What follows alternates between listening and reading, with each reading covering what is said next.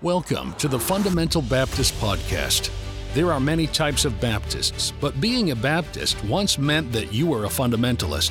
Over the years, many Baptists have strayed from the fundamentals and thus attack those who remain true to the faith. This podcast will address the issues surrounding what it means to be a fundamental Baptist. Somebody said, Brother House, fundamentalists are changing, aren't they? No, fundamentalists don't change. Folks quit being fundamentalists. God says when the troubles come, He said fight. You can't fight. He said withstand. You can't withstand. He said stand. What does it mean to stand? He said don't change. What? Don't change what? Number one, don't change what you believe. Here we will reason concerning the Scriptures about the doctrines we hold dear. We believe in souls being saved, lives being changed, and Bible doctrines being strengthened by the Word of God. We believe in the local church, soul winning, missions, and everything taught in the King James Bible. I thank God tonight for this wonderful Bible. You know, I thank God it's a perfect book, and I love the Bible. Doesn't need any addition, no correction, nothing taken from it. Thank God tonight for the Holy Bible. I like it just like it is. We are not ashamed of being fundamental Baptists, and we want to encourage others to remain true to the Bible, their Baptist heritage, and to not change what they have been given. You just stick with the book. You can't beat this book. Why does every generation feel that we got to change it just a little bit because our daddy did it like this and our granddaddy did it like that, and let's change it just a little bit? You change it, and things that are different are not the same. The same commit thou to faithful men. Thank you for joining us in our discussion of what it means to be a fundamental Baptist. Hello and welcome. Welcome to the Fundamental Baptist Podcast. My name is David Baker, and I have the privilege of being your host.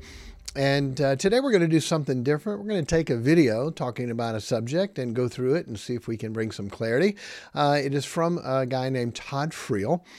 Todd, I looked him up, former comedian. I like him. He's a funny guy. And we agree on a lot of things. He just did a good lesson on divorce. I thought that was very good. And a lot of the things he teaches, I agree on. He challenges me to think. There are many things we disagree on, and this is one of them. But I will probably disagree with him and most of the fundamental brethren on this. But I'd like you to give it a listen and logic and think and go through this topic. We're going to talk about where Jesus went after he died. He mentions in here a couple charismatic guys, Kenneth Copeland. I've never listened to him. The other guy, Todd somebody, I don't even know who he is. This study came from me after I graduated from Bible college. I was a youth pastor at a big church. Everyone listening would know the name of the church and the pastor. And I was the youth pastor there. I mentioned something like I'd heard my pastor say, that after Jesus died, he dipped his soul in hell and then resurrected. And I'd mentioned that. Teenager took it to their parents took it to the pastor, and I got in trouble. And it just bothered me because what I had been taught just did not seem to sit right. And so I spent hour after hour in study and prayer, looking at all the scriptures, asking God to show me to make sense of it. And I believe he has, and I believe it's a lot more simple than we give it credit. But this is something that has been taught for a long, long time, and I think it's very simple for the explanation. So what we're going to do is I'll stop it every once in a while and talk about certain things and go through what I think. And feel free, if you have a question about it, you can email me at thefundamentalbaptistpodcast@gmail.com, thefundamentalbaptistpodcast@gmail.com, and I'll be glad to take any questions from you that you have, okay? So I'm going to let this play for a while and jump in every once in a while, and hope it will be a help and will cause you to think. Here we go. Jesus go to hell between Good Friday and Easter, his body. By the way, Good Friday, that's another thing we'll have to help Todd with sometime. But 3 days and 3 nights in the heart of the earth, he could not have been crucified on Good Friday. He laid in a tomb for 3 days. Where was his spirit? Let's go back in time. Listen very carefully to that. He gets a couple things right. His body was in the tomb. Where did his spirit go? And then what about his soul? Early church days, a pretty significant number of folks within the Christian faith thought Christ descended into hell for the purpose of ministering to or liberating souls that were in Hades. He suffered under Pontius Pilate, was crucified, died, and was buried. He descended to hell. And it's an early confession that we want to pay attention to, but we must remember even confessions of faith must be subjected to the authority of Scripture, not the other way around. So just like any other statement or claim, the Apostles' Creed is held captive to the truth of the Bible. So let's take a look at it, shall we? Verse number 1, Luke 23, when Jesus is on the cross, he tells the thief next to him, I say to you, today, it was today, you will be with me in paradise. By the way, another thing we need to help Todd with is the King James Bible issue, and maybe one day we can help him with that. We would disagree on that, but we continue. Crystal clear.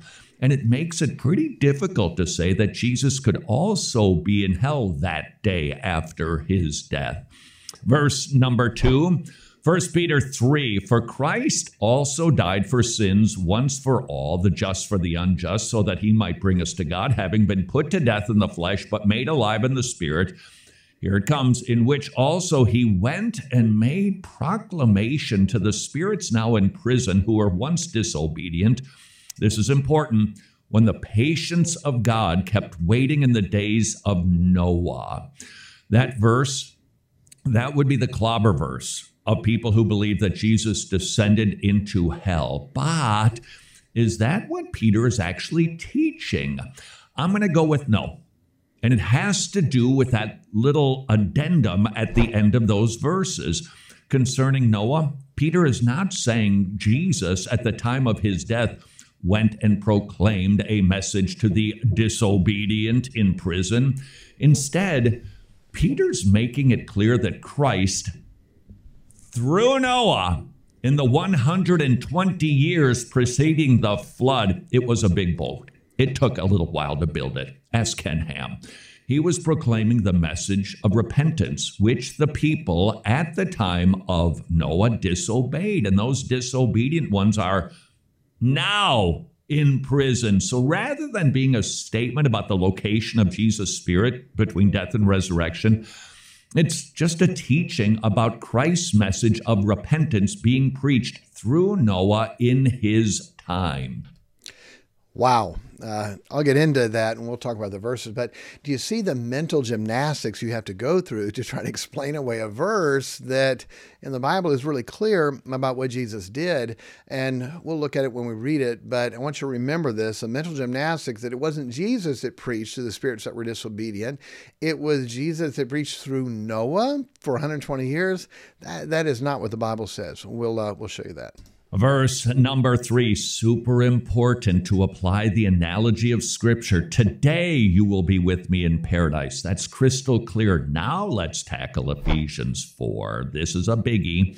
It's a citation from Psalm 68. It says, when he ascended on high, he led captive a host of captives, and he gave gifts to men. Paul doesn't stop there. He continues. Now this expression, he ascended. What does it mean except that he also had descended into the lower parts of the earth?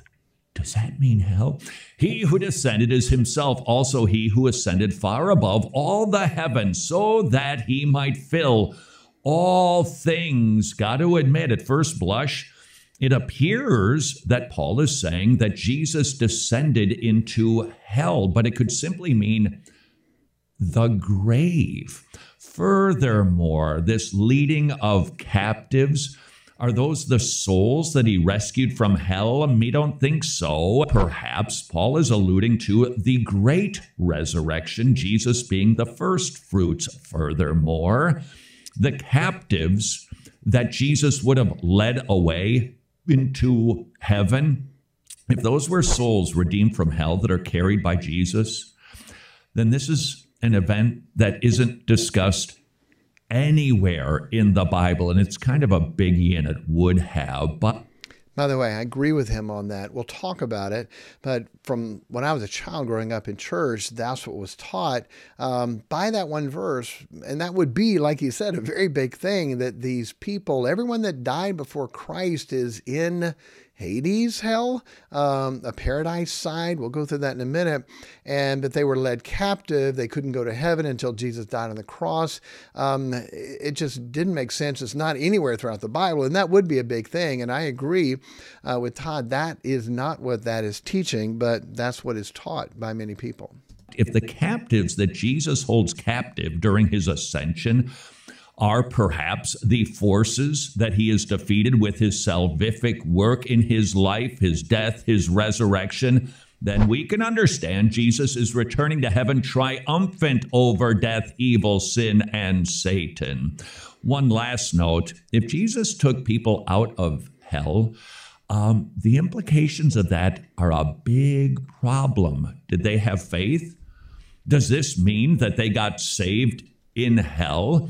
What about the eternality of hell when Jesus said, when you go there, the key is locking the door and you ain't going anywhere? So to understand that Jesus went to hell to rescue unbelievers, it's just loaded with litter. Number 4. By the way, I've never heard anyone teach that Jesus went to hell and led people to Christ that weren't saved and then went to heaven.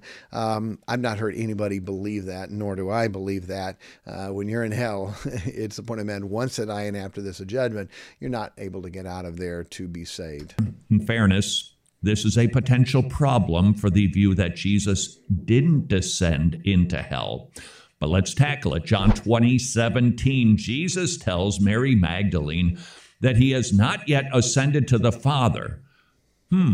That sounds like Jesus had not yet ascended to heaven, but that would be a lie if Jesus were indeed in paradise on that day. What do we do with this? We remember our clear verse, and we can reasonably say that Jesus is saying he is not yet physically ascended as the Son of Man to sit at the right hand of the Father. Physically, Jesus' body was in the tomb for 3 days. Spiritually, Jesus had gone back to be with the Father in heaven. And finally, 40 days after his resurrection, he would ascend physically, both body and spirit, to the Father in heaven. We must let the clear interpret the unclear. Finally, verse number 5, and this one's pretty definitive, John chapter 19. And this is where we got to be super careful, because you can end up in heresy land if you biff it on this one. There are preachers who jump across the line of orthodoxy when they claim that Jesus went to hell for the purpose of paying for our sins. He was made sin. Now he's in the pit of hell. He's down there. He's in there. He pays a price for us to be made right with God. Jesus goes to hell, I believe. He went to Hades. He went down and descended into the depths of the earth for 3 days, and he pays for the sin of mankind. There's just one really heretical problem with that. Before bowing his head and giving up his spirit, Jesus cried out, "Tetelestai." It is finished. His salvific atoning work was done, complete, paid in full with his death on the cross. There's nothing else that Jesus had to do in order to save his sheep from God's wrath. That means Jesus did not need to continue his atoning work after his death by going to hell. So on the one hand, it's not heretical to believe that Jesus descended into hell prior to his resurrection. I disagree, but you can hold that position and still be orthodox. But it is absolutely heretical to believe that Jesus went to hell to complete the atoning work he said was tetelestai. So he said to Tetelestai, it is finished, but I disagree. And Todd, I would love for you to be able to look at this. That statement you made that said there's nothing else he needed to do after he died on the cross. What if he never rose from the dead? What if Jesus is still in that tomb? What if he never rose? What if he never ascended? We'll talk about in Hebrews 9 what else the Bible says. When Jesus died on the cross, it is finished. What? The suffering on the cross that I have to do is complete. It's done. And he gave up the ghost. That is done. But did Jesus have to do anything else? Yes. It's the death, the burial, and the resurrection. It was not just the death on the cross. The same way with the lamb. We'll talk more about that. But the lamb could not just be killed. the lamb, blood had to be shed, and the blood had to be applied on the side and top of the door. It wasn't just enough to kill the lamb, and Jesus is the picture of that. So, Todd, I would love for you to look at that honestly and say, okay, yeah, there is more that needs to be done. It's not just the death of Jesus on the cross. He did have to die and be buried and rise from the dead. If Jesus never rose from the dead, then we would not have, and we would not be able to be saved. In conclusion, whether you wrongly believe, cheap shot, that Jesus went to hell, or you rightly, another cheap shot, believe that Jesus went to heaven, we don't have to part company. But it is a big worry, meaning false belief. If you believe Jesus suffered in hell, please run away from anybody who teaches that. So, how much did Jesus suffer in hell? I have no idea. The Bible doesn't say, but I want to go through some things. So, let me explain to you what I was taught and how I got started on this thing. So, there's a few pictures we'll pull up and let you see that.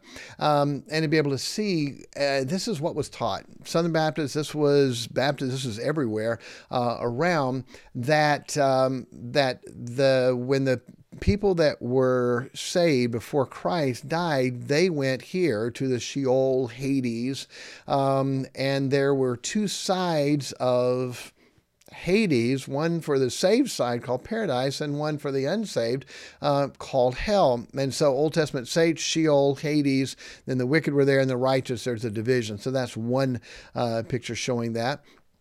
And here's another one, and it says the body goes to the grave, the soul goes to Hades. Compartment, Luke 16, for the saved, called Abraham's bosom. There's a great gulf fixed, and a compartment for the unsaved, place of torment, Hades prior to the resurrection, okay? Hades, Sheol. By the way, I like Billy Sunday. He said, call it Hades, Sheol, hell. It's all hell to me. And I believe it is. We don't like to say it's in hell, so we use the Greek or the Hebrew words instead, but it's still hell. And that's what it is. Let me just show you one more.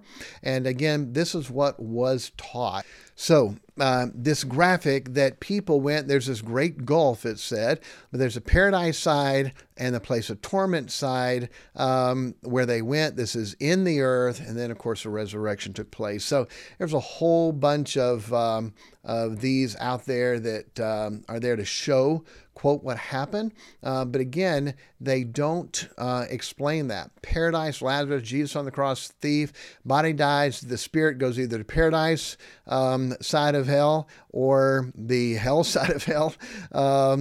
And then after that, the resurrection. So again, all these pictures are to show that, but it just does not seem to be true or biblical or right in that.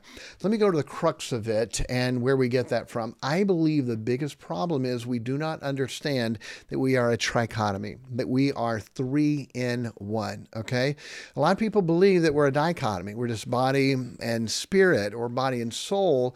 But 1 Thessalonians 5:23, it says, and the very God of peace sanctify you wholly. Not H-O-L-Y, but W-H-O-L-L-Y, your whole part. And I pray, God, your whole spirit and soul and body be preserved blameless unto the coming of our Lord Jesus Christ. If we do not understand the trichotomy, that we're made 3 in 1, like God's made 3 in 1. We're made in His image, okay? Body, soul, and spirit. If we don't understand that, then we're not going to understand this. If we understand a trichotomy, honestly, this is simple, and I'm amazed that so many people have a problem with this, because when you look at the scriptures, it is very simple, and it's logical, and it makes sense, okay? So we know the Bible says to be absent from the body is to be present with the Lord, 2 Corinthians chapter 5. And so when someone dies, their body goes in the grave, they're saved, their soul and spirit go to heaven. We know that. We all understand that and believe that. They do not get their glorified body until the resurrection. Only Jesus is the firstborn to have a glorified body. They're waiting for the adoption of the body. They're in heaven with soul and spirit, but not their body yet. That is coming. And so when Jesus died on the cross, very simply, where did His spirit go? Where did His spirit go? Okay, like Todd said, today thou shalt be with me in paradise. Where's paradise? Paradise is in heaven. Okay, we'll show you some verses later. Paradise is in heaven. Where did Jesus go? So Luke 23, verse 46, it says very simply, and when Jesus had cried with a loud voice, He said, Father, Into thy hands I commend my spirit. And having said thus, he gave up the ghost. So when he was on the cross, his spirit went to heaven. To the Father I commend my spirit. The spirit went to heaven. Today thou shalt be with me in paradise. Very simply, very done. Okay? Today, immediately when Jesus died, his spirit went to heaven. This is what happens when people try to make this fit. They say, okay, if today he went to paradise, then paradise must be in the heart of the earth. And that's what they try to do. And they don't understand very simply this trichotomy. Where did his body go? Everyone would agree. No one would disagree. His body went in the tomb. Not heaven, not hell, and not in the heart of the earth. His body went to the tomb. Matthew 25, 59 and 60. And when Joseph had taken his body, he wrapped it in a linen cloth. He laid it in his own new tomb, which he had hewn out of the rock, and he rolled a great stone in front of the sepulchre and departed. I've been in the garden tomb. It's not in the heart of the earth. It's not even really in the earth. It's in the side of a mountain, the side of a wall. It was dug out of there. No one would say it was hell or the heart of the earth. Not at all. His body was in the tomb. We all agree there. So his spirit, where was it? Paradise, the Father, today. His body, where did it go? Joseph in the tomb. His soul, where did his soul go?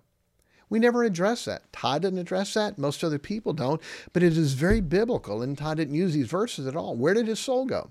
Psalm 16:10, for thou wilt not leave my soul in hell, neither wilt thou suffer thy Holy One to see corruption. Holy One, Jesus Christ, prophetic, Psalm 16, Messianic Psalm, the Holy One, capitalized, that's Jesus Christ. His body did not see corruption. 3 days and 3 nights, his body did not deteriorate, okay? His body didn't see corruption, and his soul was not left in hell. Excuse me, if it's not going to be left in hell, then where did it have to be? It had to be in hell. Acts chapter 2:27, because thou wilt not leave my soul in hell, neither wilt thou suffer thy Holy One to see corruption. Okay? Again, same thing. You're not going to leave his soul in hell. His spirit, where did it go? Heaven, paradise, the Father that day. Where did his body go? In the tomb. Very simply, where did his soul go? In hell. Matthew 12. Also wasn't addressed, but very simple. For as Jonas was 3 days and 3 nights in the whale's belly, so shall the Son of Man be 3 days and 3 nights where? In the heart of the earth. And so for Todd, you say, okay, Jesus, I agree, his spirit was in heaven, so it couldn't be in hell at the same time. Oh, yes, it could be if his soul was in hell and his spirit was in heaven and his body was in the tomb. Done. Very simple. The heart of the earth. His soul would be in the heart of the earth. By the way, to address this, since we're at this verse, did Jesus suffer when he was in hell? I don't know, but my question is, how do you pay for our hell without going to hell, without suffering from that?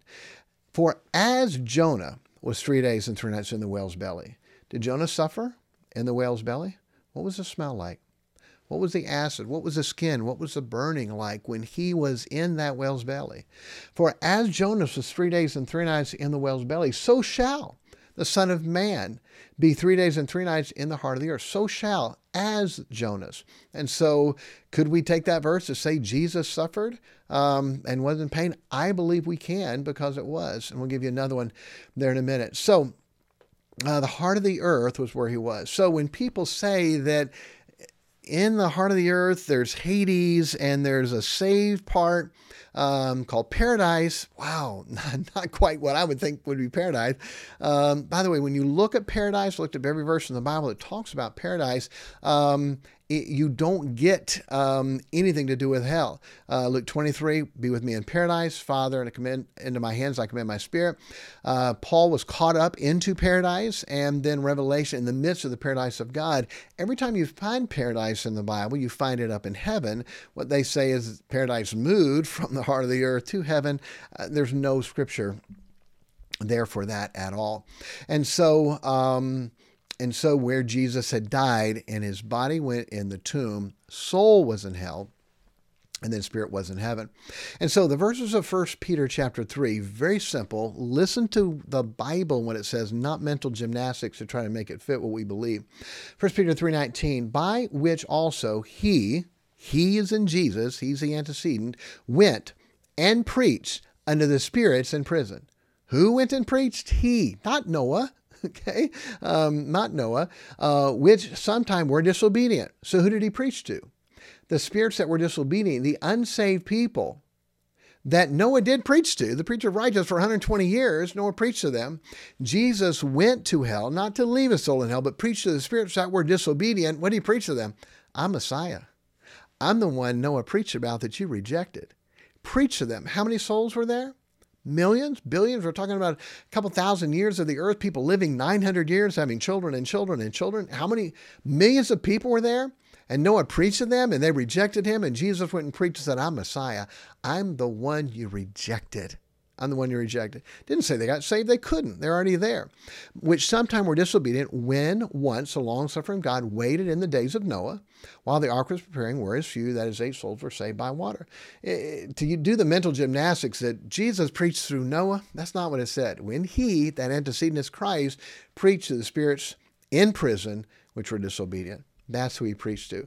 I've heard people say, oh, he preached to the saved people. In 3 days, we're getting out of here. In 3 days, we're going to heaven. Where do you get that? That's not in the Bible at all. That's what some people preach because he preached when he was there. Who did he preach to? The spirits that were disobedient. He didn't preach to the saved people. Nothing about that. He preached to the spirits that were disobedient. I'd like for you sometime to read Luke 16. I'm going to talk about this, but go read Luke 16 and see if what you pictured, what they explained, Hades, paradise, and hell together in one place with a gulf water in between it where you couldn't cross over. See if Luke 16 makes sense with that. Okay? Verse 22, and it came to pass the beggar died and was carried by the where? Angels. Where do angels go? Into Abraham's bosom. Does that make sense? The angels carried the beggar, Lazarus, where? Down into the depths of the earth, into Hades? That doesn't fit that scripture. Carried by the angels.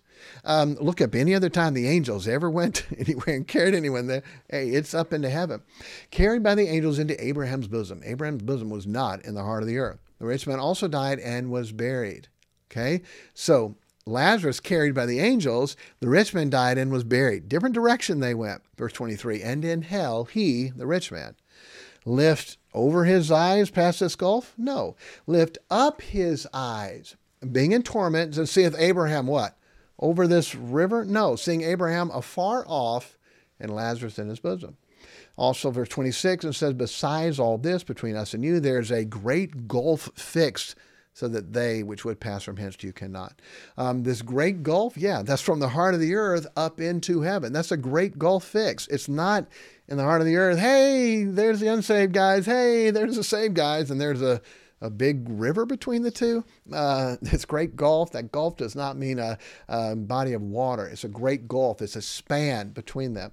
It just doesn't make sense at all. And if you had not heard somebody else teach that, you wouldn't read this and think that, okay? And so understanding where paradise is, it's always mentioned in the Bible. Now, Ephesians chapter 4, this is where people can get confused at because it says he descended and ascended.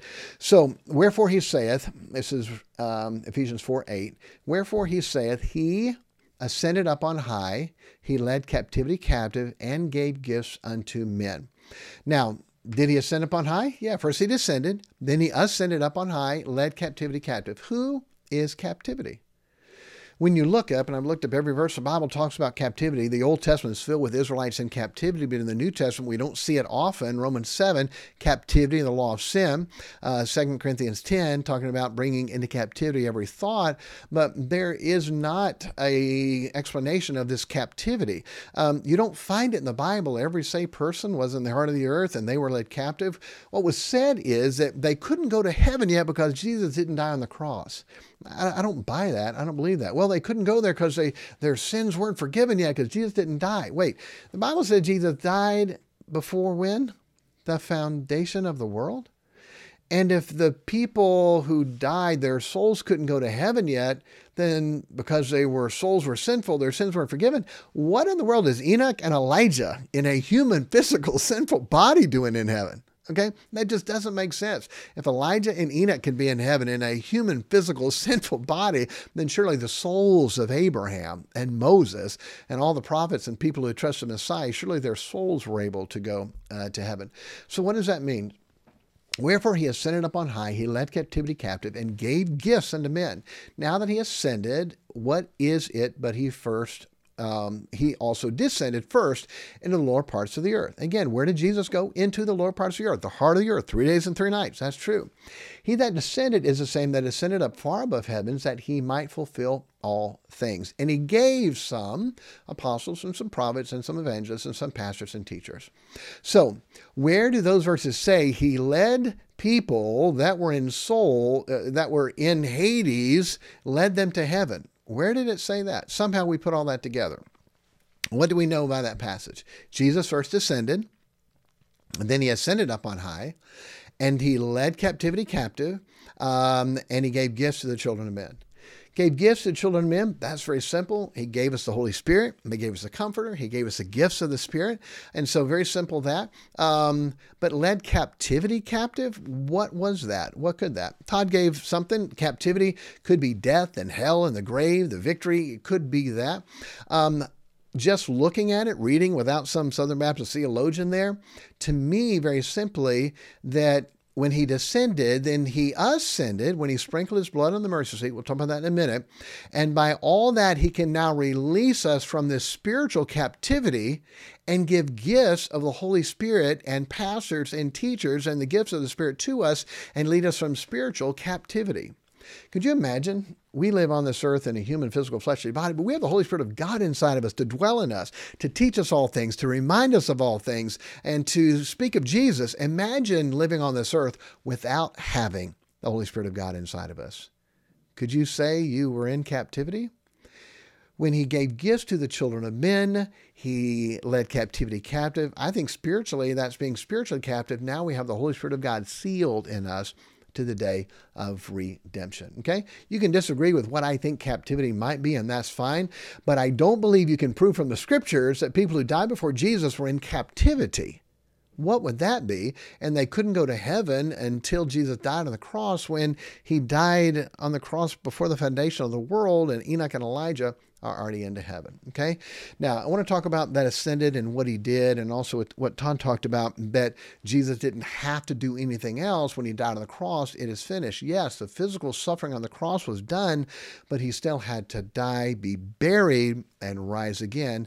And this. Hebrews 9:11. I'm going to skip around. You can read the whole passage, but Hebrews 9:11. But Christ being come and high priest of the good things to come. Remember when he met Mary Magdalene and he said, "Touch me not, for I have not yet ascended to my Father." And I believe Todd got that right, that physically he had not yet ascended to the Father. His spirit did. "Father, unto thee I commit my spirit."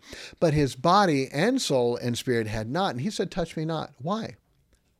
Why don't touch me? Because he's a high priest, and he had been cleansed by the laver, and he was going to take his blood and sprinkle it on the mercy seat in heaven. He's a high priest. No one could touch the high priest from the time they were cleansed from the laver till they went into the Holy of Holies to take the blood of the Lamb and sprinkle it on the mercy seat. Touch me not.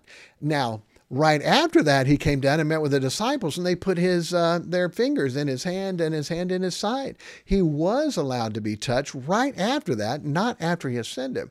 And so what happened? He went to heaven as the high priest, as Hebrews 9 says, with his blood to sprinkle it on the mercy seat. Now he went physically after resurrected.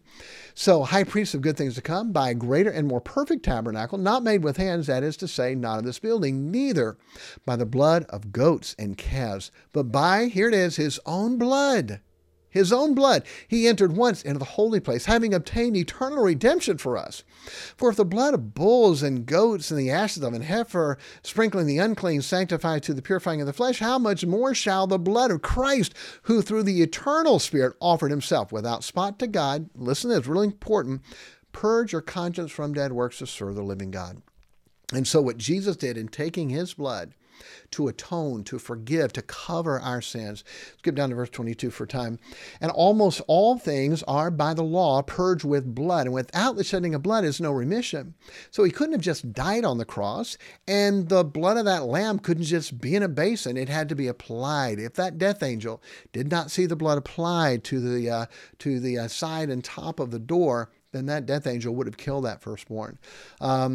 verse 23, it was therefore necessary that the pattern of things in the heavens should be purified with these, but the heavenly things themselves with better sacrifice than these. For Christ is not entered into the holy place made with hands, that tabernacle, that temple down here, which are figures of the true. They're a figure. The temple and tabernacle that were built, the Holy of Holies, all of that was a figure of the true, but into heaven itself, now to appear in the presence of God for us. Nor yet that he should offer himself often as a high priest enter into the holy place every year with the blood of others. For then must he often have suffered since the foundation of the world. How long did Jesus suffer? Okay. But now once in the end of the world hath he appeared to put away the sin by the sacrifice of himself. Every year, the blood that the high priest had to take into the Holy of Holies every year, no more. Now once Jesus did. Verse 27, as it is appointed unto men once to die, but after this a judgment. Verse 28, so Christ was once offered to bear the sins of many, and unto them that look for him shall he appear the second time without sin unto salvation. So very simply, we're almost done. I want you to hear this last part of this.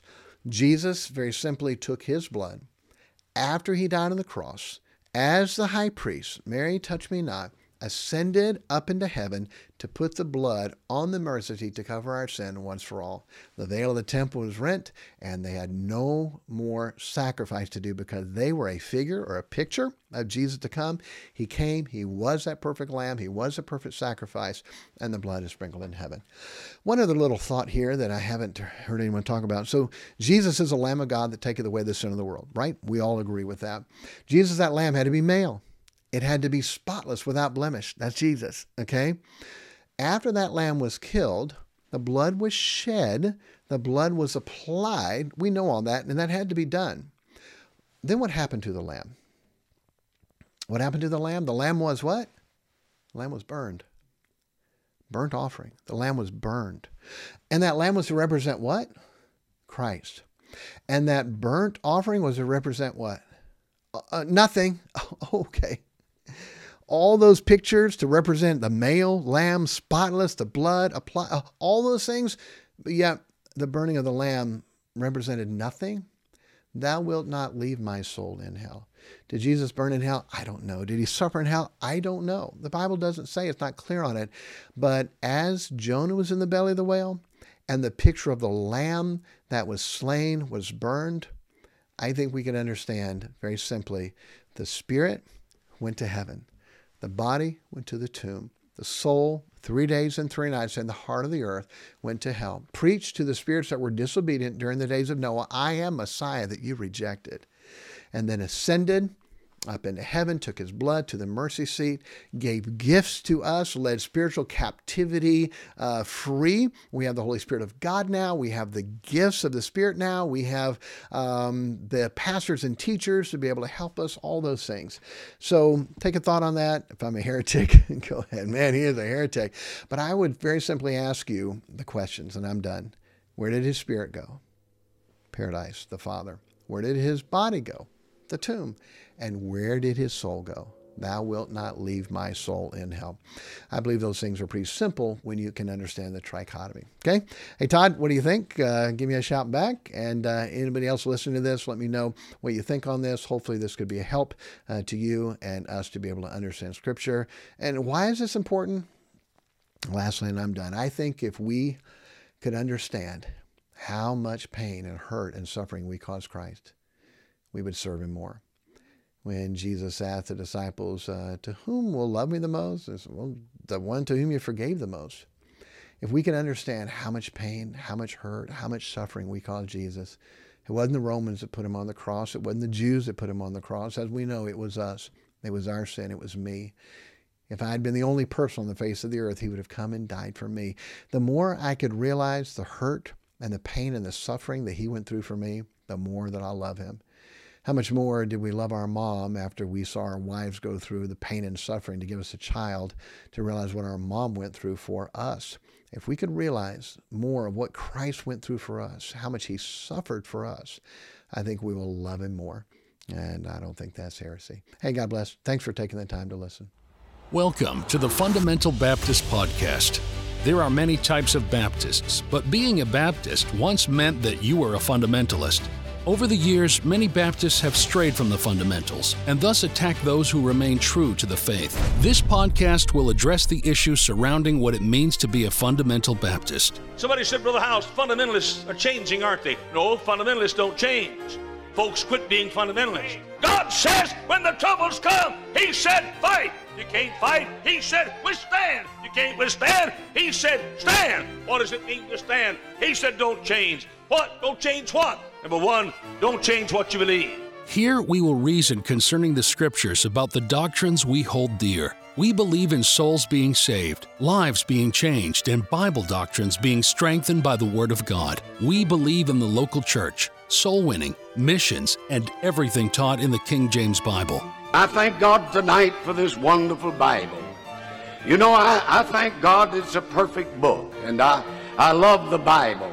Doesn't need any addition, no correction, nothing taken from it. Thank God tonight for the Holy Bible.